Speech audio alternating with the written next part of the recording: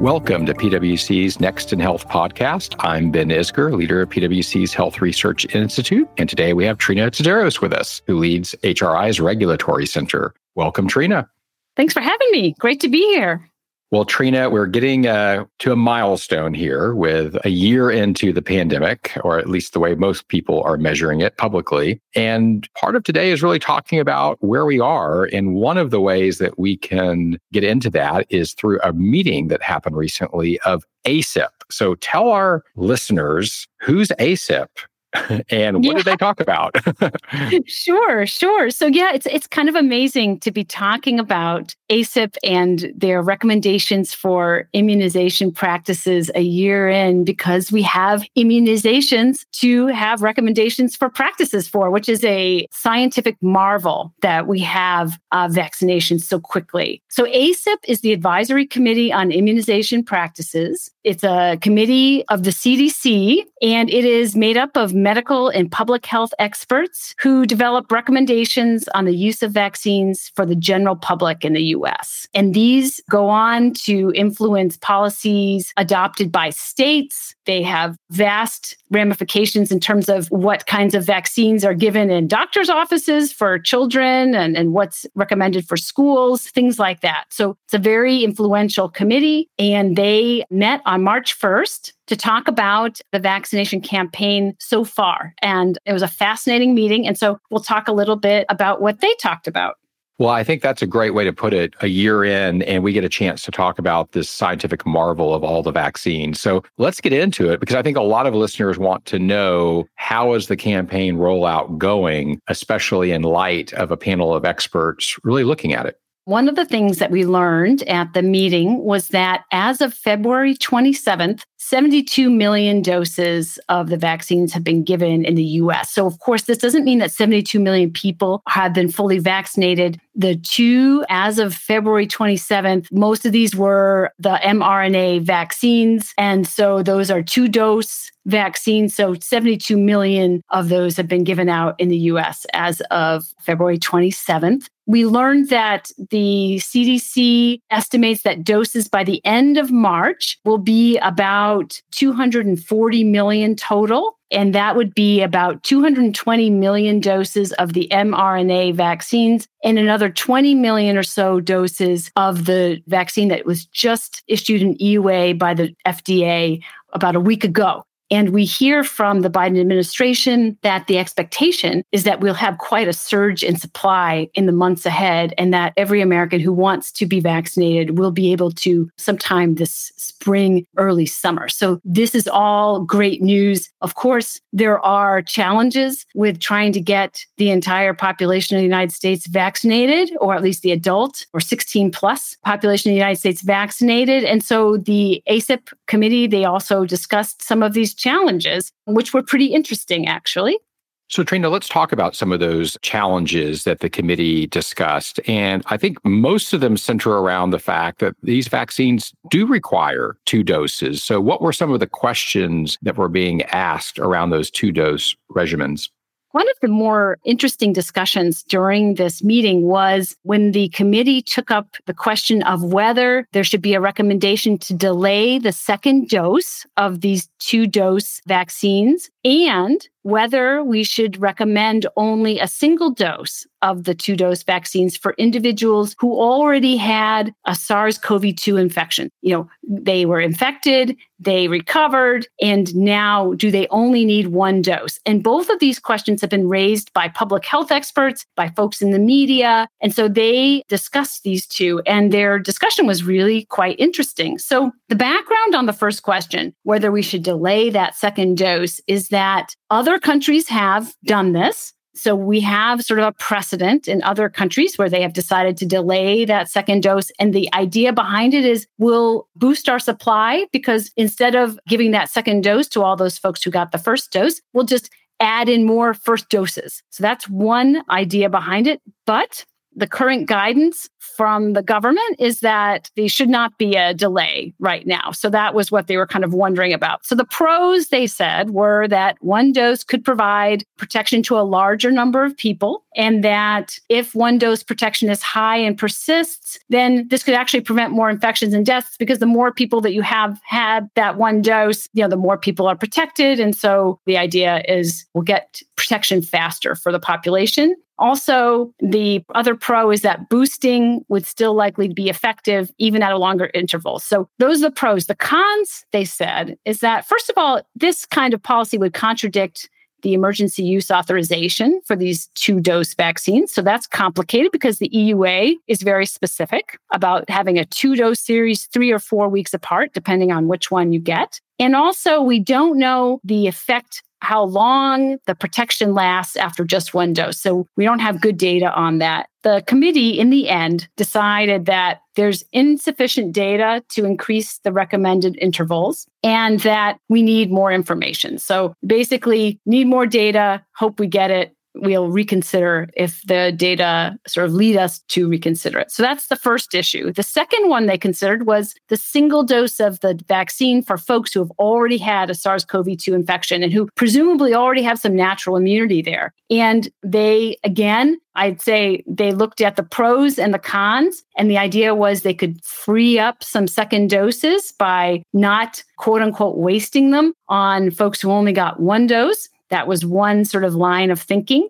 The other one is that folks who have already gotten one dose would not have to have the second dose and sort of deal with the side effects that could come up with that. So it would sort of spare them that. So that was on the pro column. The con column is, again, we just don't know enough about what the effect is on folks who've already had the infection. So there's limited data. It would contradict the EUA once again. And so there were some other cons they discussed. And in the end, they landed exactly the way they did with the first issue. We want some more data. As of now, we just don't know enough to make any kind of changes in recommendations. So that's kind of how they settled out on that. And so nothing changes policy-wise, but we hope to see more studies in the coming months and years. Maybe we will have some new thinking around those. Well, I thought it was interesting that you mentioned about the data, and it's really all about the data, and including now some data around real-world evidence. How are these vaccines performing in the real world and outside of the clinical trials? And I believe you had mentioned that the committee had talked about some of the early safety signals. Could you tell us what some of those findings were? We have a system called vSafe, and that is a way of reporting side effects that you experience after you're given any of the vaccines. And this data is collected and sifted for safety signals. So what we found is that so far, the data that was presented is on the mRNA vaccines, that the reactogenicity, so the sort of side effects profiles of these vaccines in the vSafe monitoring, so post-vaccination, are consistent with what was seen in the clinical trials. And so this is good news. Nothing new has arisen as far as was reported here.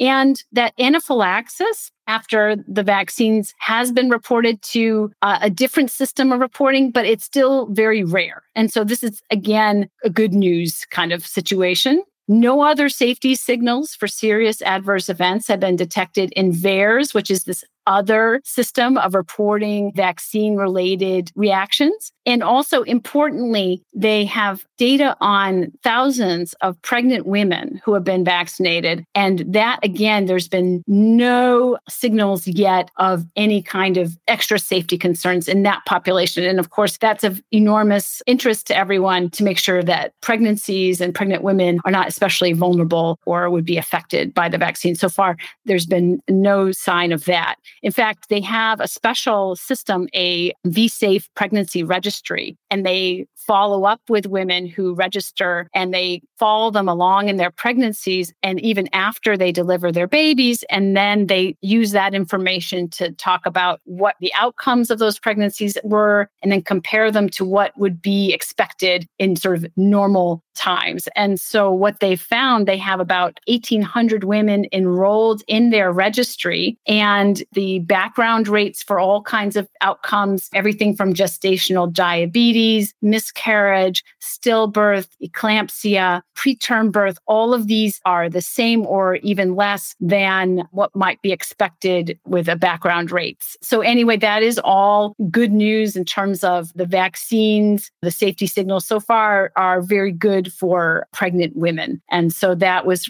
presented at the meeting as well. I think they said they had 30,000 women in Be Safe that have self-reported side effects, things like that. And so that's quite a large number. I think it's amazing to imagine that 30,000 women are amongst the 72 million doses that have been given by the end of February.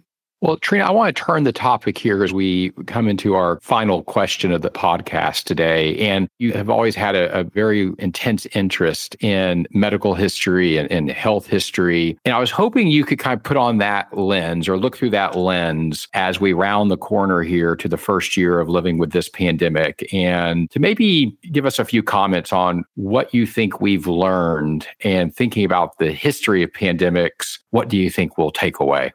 Yeah, I think it is fascinating to look at the history of pandemics because they've been with humans for, millennia. And so we can look back and see what, say, folks did in the 16th century in Europe, what they did during the quote unquote Black Death, typhoid in the United States in the 19th century, the 1918, 1919 influenza pandemic. We can look at all of these experiences and ask a lot of questions about what we've learned time to time to time. And I think it's kind of a mix. I mean, some of our public health organizations and structures that we use today, we can trace back to the plague in Europe. We can look back and see that some of the recommendations from that period of time actually are very similar to today. Open up windows, things like that, ventilation. They did not understand and did not have the germ theory back then. They have no idea what was causing the plague. They believed that it was bad air. And that was sort of their theory. But nevertheless, some of the recommendations were similar. You see, mask wearing was politicized in the 1918, 1919 flu pandemic, just like now. And just like this time around, it took a while to put that into place, and some people pushed back. So I think that in a way, the experiences of these pandemics resonate year after,